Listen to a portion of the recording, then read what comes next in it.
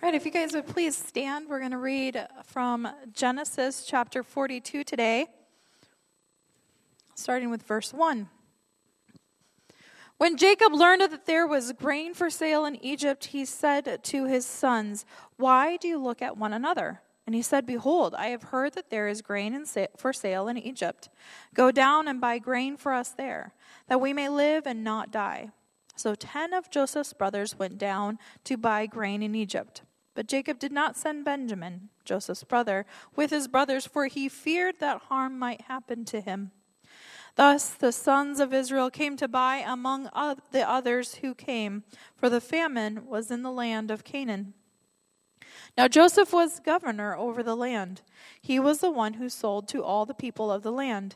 And Joseph's brothers came and bowed themselves before him with their faces to the ground. Joseph saw his brothers and recognized them, but he treated them like strangers and spoke roughly to them. "Where do you come from?" he said. They said, "From the land of Canaan to buy food." And Joseph recognized his brothers, but they did not recognize him. Joseph remembered the dreams that he had dreamed of them, and he said to them, "You are spies. You have come to see the nakedness of the land." And they said to him, "No, my lord. Your servants have come to buy food. We are all the sons of one man. We are honest men. Your servants have never been spies." He said to them, "No, it is the nakedness of the land that you have come to see." And they said, "We, your servants, are 12 brothers, the sons of one man in the land of Canaan. And behold, the youngest is this day with our father, and one is no more." But Joseph said to them, "It is as I said to you, you are spies. By this you shall be tested. By the life of Pharaoh, you shall not go from this place unless your youngest brother comes here.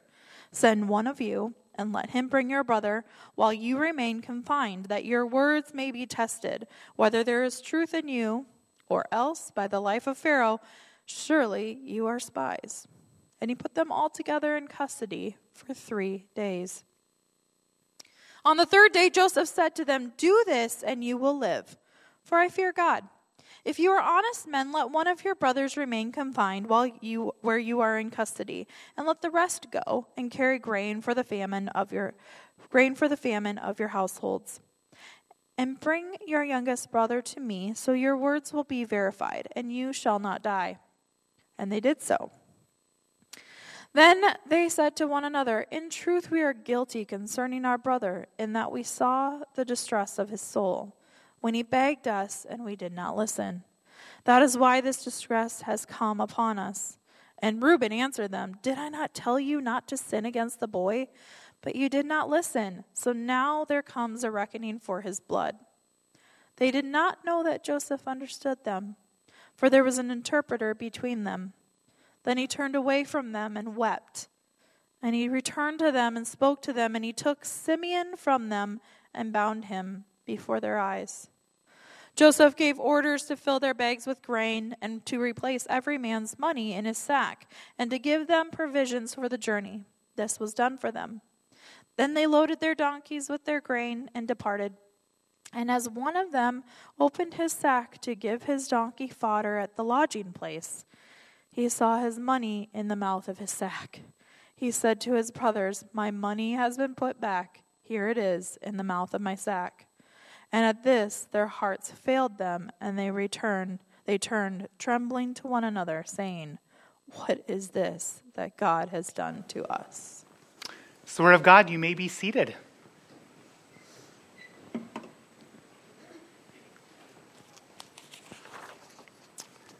This series on the founders of the Jewish people and the patriarchs covers 3/4 of the book of Genesis. We've been making our way chapter by chapter, verse by verse, and we are almost at the crescendo of the book of the beginnings. Every week I think about how if you're coming into this at a certain point, you may not know unless you are very well acquainted with the book of Genesis. So I have to do a recap, kind of like 90s TV shows, or they'd be like previously on whatever show you're watching. So previously on Patriarchs, I'm just going to go straight to somebody else who summarized these events, and that is in the book of Psalms, Psalms 105, verse 16 through 22. When he summoned a famine on the land and broke all supply of bread, he had sent a man ahead of them, Joseph, who was sold as a slave. His feet were hurt with fetters. His neck was put in a collar of iron until he had said, "Come to pass." The word of the Lord tested him. The king sent and released him. The ruler of the people set him free. He made him lord of his house and ruler of his possessions, to bind his princes at his pleasure and to teach his elders wisdom. The psalmist kind of gives us the background story. He lifts up the veil of what has been going on here in the book of Genesis. See, there's a way we can look in this and we can almost take God out of the picture and make us think that this is human wisdom or making best of a bad situation. But the psalmist, writing by the inspiration of Holy Scripture, there's a couple things he says here. One, he says that God sends the famine. He sends the famine. I know that grinds against certain people's idea that God is somehow not in control of this world, but he absolutely is. And then we see, as we've been reading along, it's Joseph's brothers who betrayed him, sold him into slavery, yet it says God, he sent him to Egypt. He sent him to Egypt. In this recap, what I want to point out is God is the one who is the mover of these events. He's the one who sends Joseph ahead. This was Joseph's understanding too, that God was in control of his life. His brothers asked this question, what is this God has done? Joseph already knows what God is doing here. God is disciplining those he considers his children. And when we talk about children, we talk about family. We look at this family right here of Abraham, Isaac, and Jacob, the founders of the Jewish people. And essentially what Genesis is a story about a family, a dysfunctional family. We look at Joseph, that person we're talking about here, the guy who's in control of Egypt. You know, I saw this trailer for a movie called 12 Years a Slave, about a free man who's kidnapped and sold into slavery. Joseph's story would have been 13 years a slave. He was a slave for 13 years thanks to his brothers. It's been 7 years of plenty according to the word of the Lord that God had given to Pharaoh but interpreted by Joseph. It is 20 years since last he saw his family. His family is a broken family, but long before Joseph, long before what happened with him and his brothers, we look at Abraham, who not once but twice tells people that his wife is his sister. We see the dysfunction between him and then his nephew Lot, and we've been going through this story through all these people who are the male founders of the Jewish people, and we see all their warts, we see all their problems, we see all their troubles. And it's a very dysfunctional family. In the past, I said, they make the Connors look like the Brady Bunch, but like half of you will get that reference, and that's cool. Because of the fall, in many ways, all families are broken homes, in the sense that all members in a family are fallen people living in a fallen world. And we hurt one another. We often don't even mean to, and sometimes we do mean to, and nobody can hurt you like a family member can hurt you. The hurt is deep. Joseph's family took what I just said about how all families are broken. They saw it as a challenge to be number one in that category. I don't just mean his brothers who sold him into slavery when they decided against plan A, which was to kill him, but also his father and his father's father's fathers. It's a lot of dysfunction. And at the end of the book of Beginnings, it's about the restoration of a family. This is ultimately what Genesis is about, restoring this dysfunctional family. Why are they dysfunctional? Why are nations, why are states, why are towns, why are families, why are individuals separate from one another? Sin.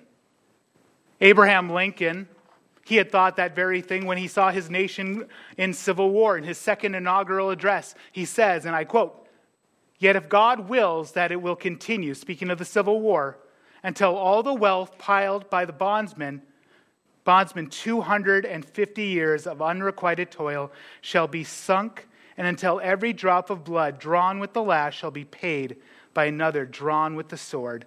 As was said 3,000 years ago, so still it must be said, the judgments of the Lord are true and righteous altogether." Sin separates families, it separates individuals, it separates towns and nations. But really, ultimately, I'm not talking even so much about Jacob and his 12 sons, but I am talking about a much wider picture. I'm talking about God's family. That's what Genesis is about, restoring God's family. So all the scripture is about restoring God's family. Genesis doesn't start with Abraham, it starts with God. And then God makes Adam, and he makes Adam and Eve in his own image. Why are they created? Why did he create them? To be in a relationship with him. And Matthew and Luke include two sections of Scripture that I think people find to be the most boring parts of the Scripture, and it's the genealogy. Oftentimes we just skip over those, and we said we read them anyway, and we make our check mark in our year-end Bible.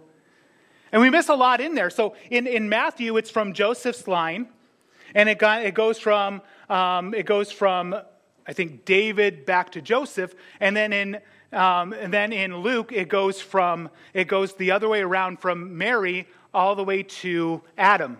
And it's that part where so-and-so begat so-and-so, and you're already starting to fall asleep. But anyway, if you pay attention and then you get to the very end of it, you get to Adam. Who's Adam's mother and father?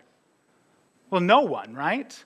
Because God formed him out of the dust of the earth. He breathed on him and he became a living soul. So it says, Adam, the son of God. But we know what happened with Adam, right? God had made Adam for his pleasure. He had made Adam to be in a relationship with him. And then in Luke, it even says he is the son of God. We know what happens. He knows the law of God and he disobeys the law of God. He eats from the fruit of the tree of the knowledge of good and evil. And he is separated from God. When God comes to see him in the morning to walk with him, he's nowhere to be found. And he asks, where are you at? And he's like, I didn't want you to see me because I was naked. And the Lord asks him, he says, who told you you were naked? Those are some of the most chilling words in all of human history. Who told you? When you realize how much was lost in that moment of fellowship with God. I know people who have an outrageous amount of money and they're coming to the end of their life and they're wondering, what is it all for? All the worldly pleasure was a drop. It was nothing. But to walk with God, to know him. Adam disobeys God, and because of his sin, there's a separation between God and the first Adam. So what needs to happen is a second Adam will come, who is sent by his Father into a world of sin, into a world of famine. He humbles himself to the very nature of a slave and is numbered among the transgressors. He humbles himself to death, even death on the cross. And the one who had died comes back. And that is the second Adam, Jesus Christ. And God has given him the name that is above every name, that at the name of Jesus, every knee should bow in heaven and earth and under the earth, and every tongue confess that Jesus Christ is Lord, to the glory of God the Father. These 12 brothers, once again, these are the children of Jacob, who's also known as Israel. We talk about the 12 tribes of Israel. We're talking about them, the tribes they founded. And as we go through them, we see a lot of their warts. Like 2 of them use the symbol of the covenant of God to kill the neighbors. We see other ones like Reuben, who has an affair with his father's concubine. We see all 10 of them, besides Benjamin, are in this plot to sell their brother into slavery and tell their very father that he was ripped apart by a wild animal. So what I want to say in this is that while we know these things, we need to understand that they're not reprobates. Now, that's a word in the English that's not really used at all anymore. I can't tell you the last time I heard somebody say reprobate. It's a word that actually kind of changed meaning, and now it's a word that really isn't even used.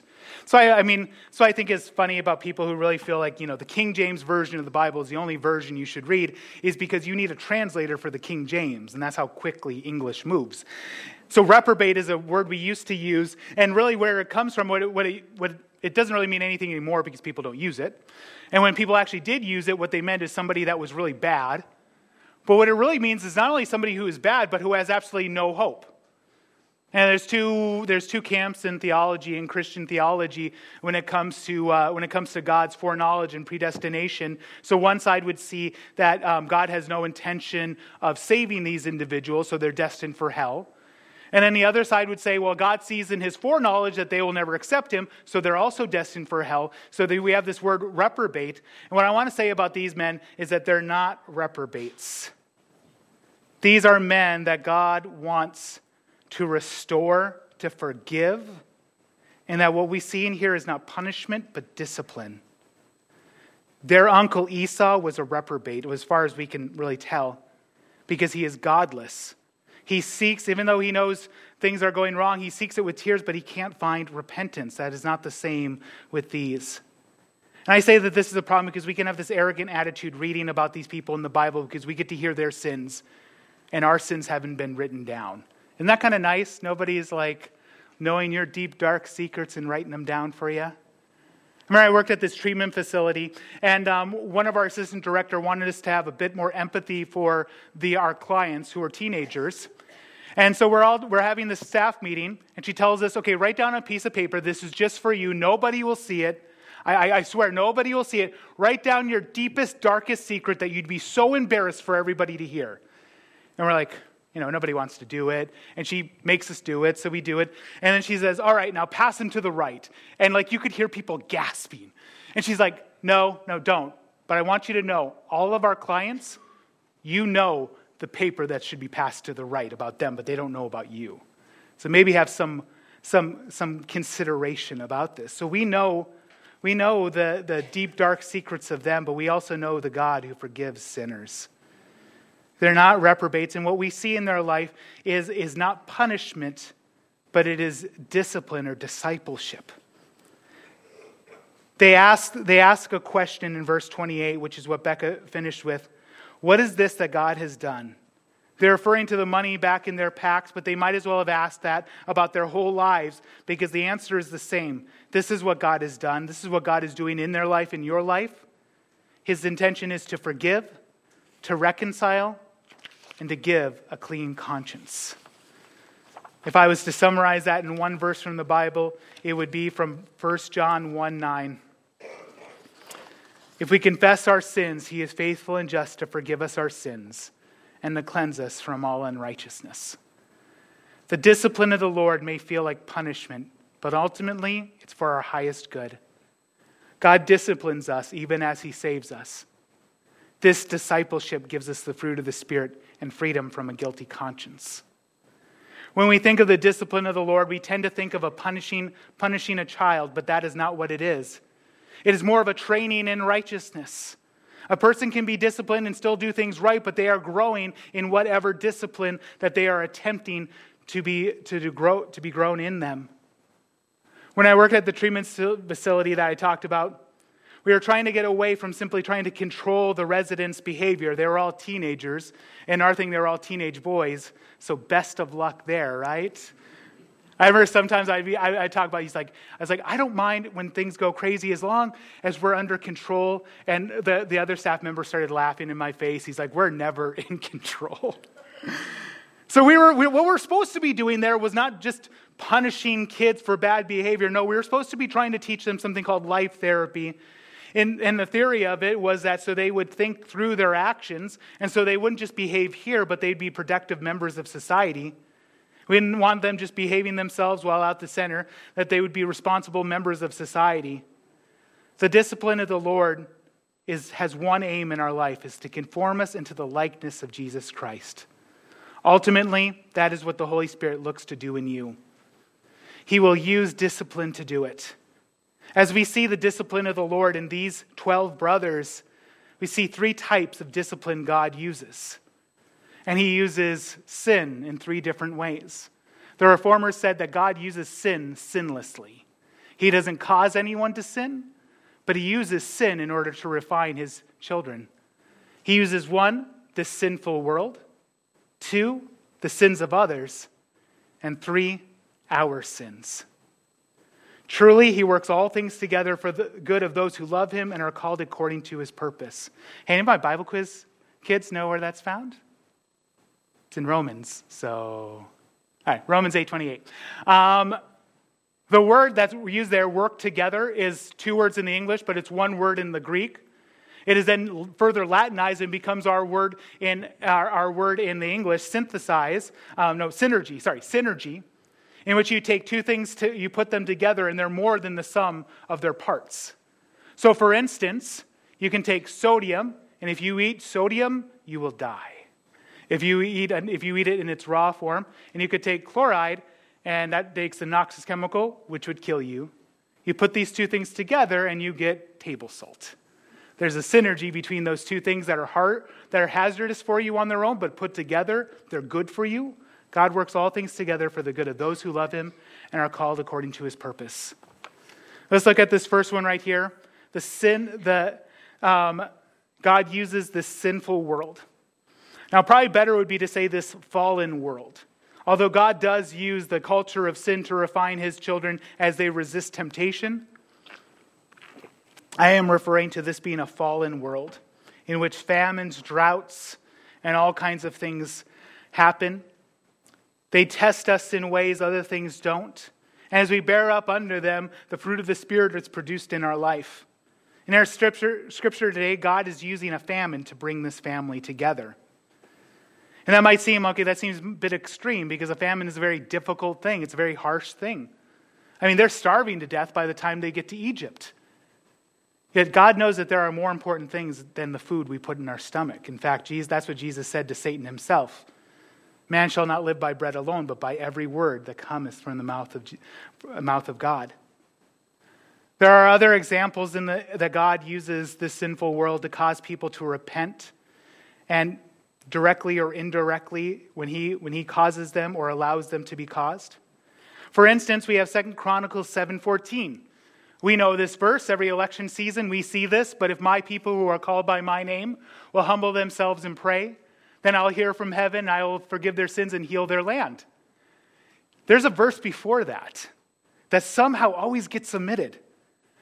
Because God says, when I shut up the heavens so that there is no rain, or command the locust to devour the land, or send pestilence among my people, if my people who are called by my name humble themselves and pray and seek my face and turn from their wicked ways, I will hear from heaven, I will forgive their sin and heal their land.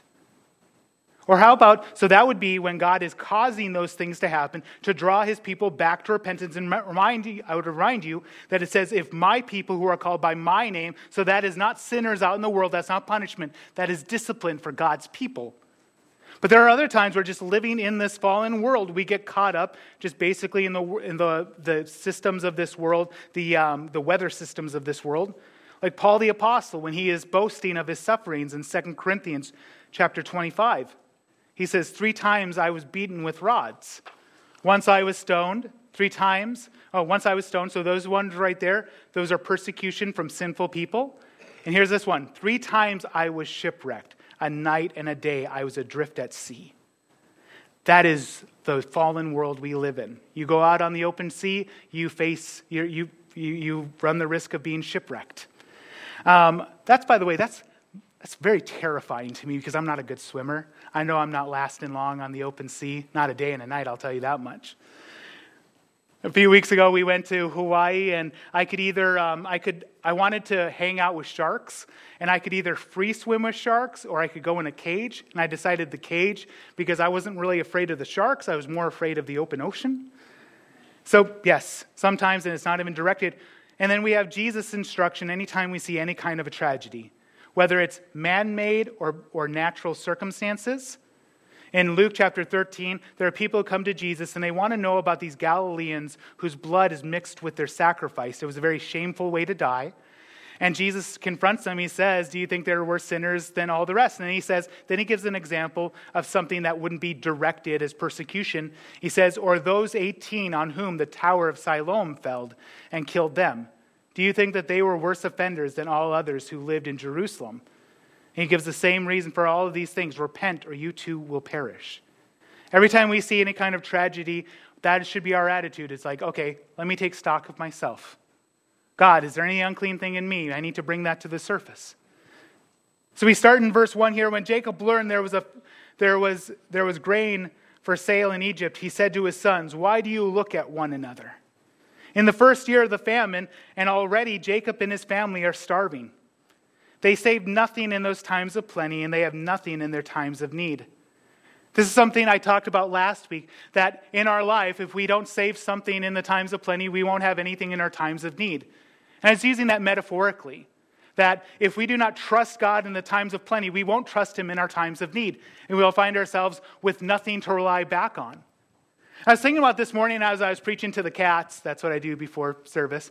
And that's an inside joke. Anyway, I practice and I have a command performance before the Lord. My cats happen to be around. Anyway, and I was thinking about this. I was trying to give a good illustration for this, and I can't think of anything better than when I see a married couple run into problems in their life. And there's so many ways married couples can run into problems. And you start seeing what they've built up in the times of plenty to see if they can sustain them in the times of want.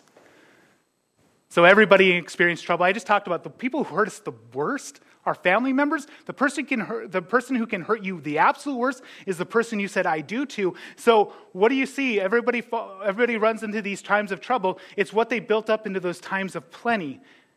And I have seen people who didn't build up anything, so the times of trouble are very small. Like the person has maybe a gambling addiction, and the marriage is over. And I've seen other ones where it is bad. It is so bad, it gives me nightmares. And supernaturally, they endure because they built up so much in that time of plenty. You're not married here today?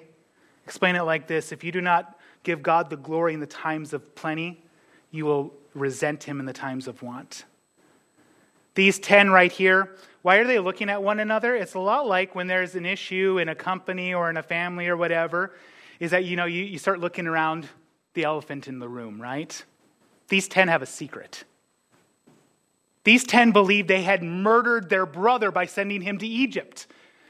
So when they hear this word Egypt, Sinclair Ferguson called it a trauma word. We would call it maybe a trigger word today. That's their trigger word, Egypt. They hear Egypt and they start looking around. They're like, starving to death doesn't sound so bad. Because last they heard about Egypt is when they were sending their brother to slavery in Egypt. And their guilt is so much for them. Hey, this is a reminder of the shared sin, so terrible it's best left unsaid. They lowered their brothers in a pit. They took him out and sold him into slavery, but for the past 20 years, they never left that pit. Their oldest brother, Reuben, he had went along with it, but in his heart, he's like, okay, I got to go get some rope, and I got to go save Joseph. And here's my little bit of editorializing in that, because I wonder what was in his heart. I bet in his heart he was thinking, if I don't get him out of that pit, I'll never leave that pit. And they took him out of that pit, they sold him into slavery, but they've all been in that pit for 20 years of guilt and grief. And I don't know whether it was worldly sorrow. Maybe it was worldly sorrow that doesn't lead to repentance. It's just feeling bad for what you did because they never come clean to their dad. I don't know if it was maybe godly sorrow, because it is producing in them a repentance, a godly repentance too. But for 20 years, they've been living in a pit of guilt. Dear one, today, are you living in a pit of guilt? Maybe it's a lot longer than 20 years. Maybe it's a lot shorter. God doesn't want you in that pit. We look at this famine, we look at these things coming. You know what this is? This is God's loving hand on these 10 because he doesn't want them in the pit any longer. And he'll use a famine to heal this family. So in verses 2 through 4, these 10 set off for Egypt. Their father wants to know why they're looking around. Get to work, boys. So they head out for Egypt. They don't have food, but they do have money. Their youngest brother, Benjamin, or Benny as I like to call him, he has to stay home. I always feel a lot of sympathy for Benjamin because their father is kind of a helicopter father. And his favorite wife, and that's a weird thing to say, right? He had 4 wives, 2 real wives, 2 concubines. And his favorite was Rachel. She had 2 sons. One was Joseph, who's in Egypt. And the other one is Benjamin, who's at home. And he does not want to let Benny out of his sight. That's the thing, when good things become ultimate things in our life, we crush them under the pressure of needing them to fill the empty spots in us. Jacob, their father, believed that Joseph, who's in Egypt, the governor of that land, he believes he's dead. His sons had shown him the coat of many colors ripped to shred. So now these 10 go out without their youngest brother, and they are in the pit of guilt as they go out to the land they sent their brothers to. And this is almost like the Agatha Christie novel, And Then There Were None, which I'm going to spoil for you, even though it's been out longer than any of us have been alive. But in the book, And Then There Were None, this secret guy invites 8 people to his island, and each one had wronged him in some way, and he then kills them. I'm sorry, I am spoiling the whole thing for you, sorry. And I'm going to spoil it even worse. He kills himself so that they don't get wise to who's killing them, because he has this thing against him. It's kind of the opposite of that, in which Joseph, who's been wrong, will show mercy and grace to those who have wronged him. Professor Michael Stanton says, what we often think are hardships or inconveniences are God's way of accomplishing good in our lives. In verse 5, they're off to Egypt with the rest of Canaan here. It seems that everyone in this whole land, in the land as far as those who are the biblical writer is in a grip of a very severe famine. And all are coming to Egypt because Egypt has grain for 7 years of plenty. They've set aside that thanks to the careful administration of Joseph. Joseph is actually there in the city in which the Canaanites are coming to in order to buy grain, which is very interesting. I don't know why he's there. I know nobody can lift hand or foot without him. But I also know Egypt is a very large place. But I wonder if he asked, okay, where are the Canaanites going to come to? I want to be there because maybe I'm going to see somebody I know. It's been 20 years for Joseph. 13 years as a slave, 13 years of plenty. That's 20 years since last he saw a familiar face. And in verse 6, and I might end here. Well, I'm not even a third of the way done, but that's okay. It says, now Joseph was governor over the land. He was the one who sold to all the people of the land. And Joseph's brothers came and bowed themselves before him with their faces to the ground. For a second, I was going to name this sermon right here, You Make My Dreams Come True. Those of you who like 80s music, I can hear your laugh. This dream is not the way that anybody would have ever guessed. His brother, so this whole thing starts when Joseph, who's 17, he has 2 dreams, one after another. His first dream, him and his brother are gathering the wheat. They have their sheaves of wheat, so that's wheat that's bound together. And their sheaves bow down to his sheaf of wheat. By this time, he's already been elevated above them, and they figure this is just like dad and uncle Esau, is that the older are going to serve the younger. So they hate him because of their dream. That's what they say. That's what the scripture says. They hated him because of his dream. And the second dream he had, it was even worse. They were the stars, and they were bowing down to him. And when their brother comes to check up on them, they said, let's kill him and then see what happens to his dreams. When it comes to dreams, whether metaphorical or literal that God gives, the accomplishment of it is very different than what we ever could think of. Sometimes it's like this, where we have a lot of fear associated with it. You know what those dreams were? They were given to Joseph, but they were a message for his brothers. Salvation. Salvation.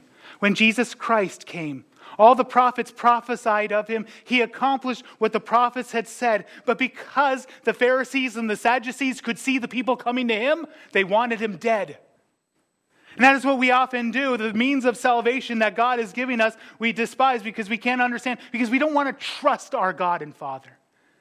Pastor I know has said that we are hesitant to pray, thy will be done, because we are secretly suspicious of the Father's intentions toward us.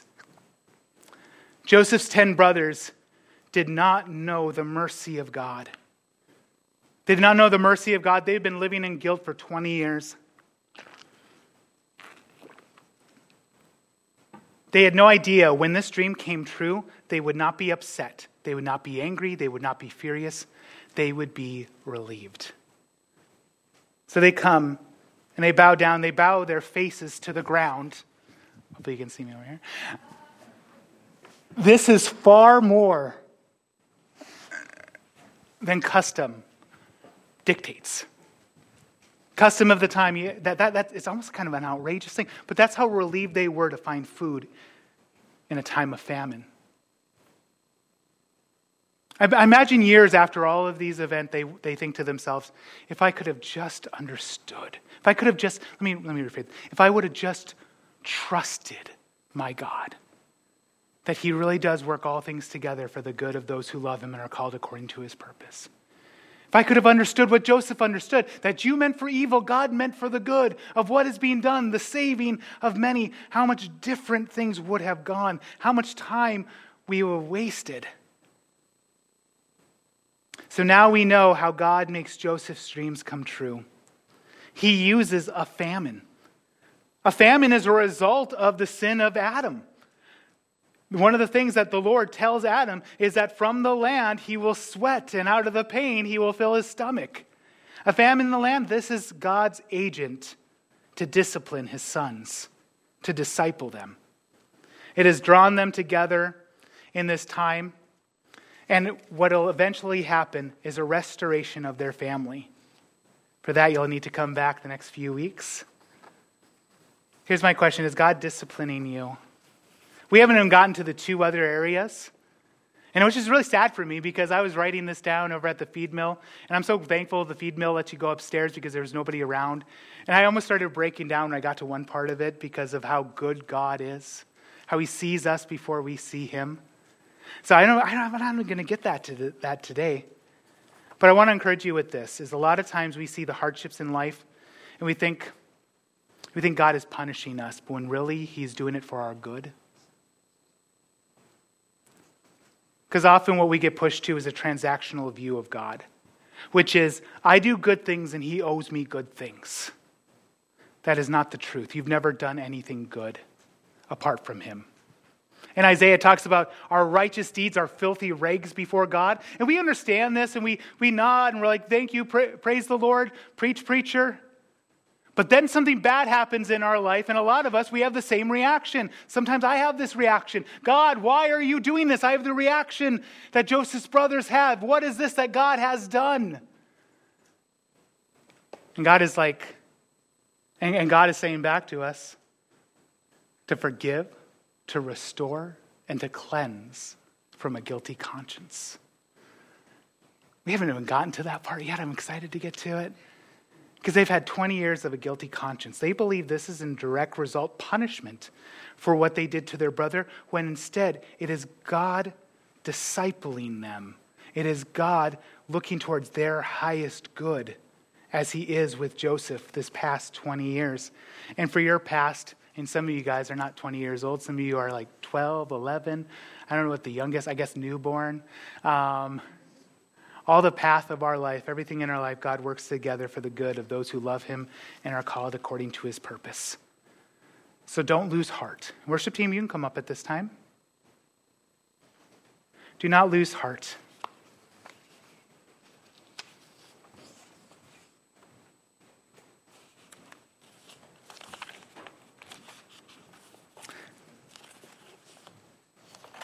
In Hebrews chapter 12, verses 2 through 8, looking to Jesus, the founder and perfecter of our faith, who for the joy set before him endured the cross, despising the shame, and is seated at the right hand of the throne of God. Consider him who endured from sinners such hostility against himself, so that you do not grow weary or faint-hearted. In your struggle against sin, you have not resisted to the point of shedding your blood. And have you forgotten the exhortation that addresses you as sons? My son, do not regard lightly the discipline of the Lord. No, be wary when reproved by him. For the Lord disciplines the ones he loves and chastises every son he receives. Don't lose heart. Rejoice that you are a legitimate son and daughter of the living God. And hope. Hope that God will work this out, even this, to his good, to our good and his glory. Worship team, would you lead us in our final song? I know this one point right here is so powerful. Of realizing how God is forming us into the image of his Son, just using the things of this fallen world to refine us as fire. In the book of Job, Job says, I went to this place and God wasn't there. I went here to the east, God wasn't there. I went to the north, God wasn't there. I heard he was working the south. I went to the south, he wasn't there. But God knows where I go. And when he is done, I will be refined as fire. I will be refined as gold. I pray that you do not lose heart during times of trial. I pray that you will rejoice that you are a legitimate son and daughter of the living God, and that your hope that he will work even this together for his good, for your good and his glory. I'm excited for next week to talk about how to have cleansing from a guilty conscience. How some people will tell me, Pastor, I know that God has forgiven me, but I can't forgive myself. That is not humble, and that is a message from the devil himself. To steal all your joy, to steal all your peace, when God has so much more for you. But for today, let us meditate on our hearts on this, that God is disciplining us. How is God shaping us in those times of trial? And if it's your times of triumph and rejoicing, I pray that you would build in this time what should sustain you when times are going bad. That your dependence on the Lord when times are good would flow into those times, in times of suffering.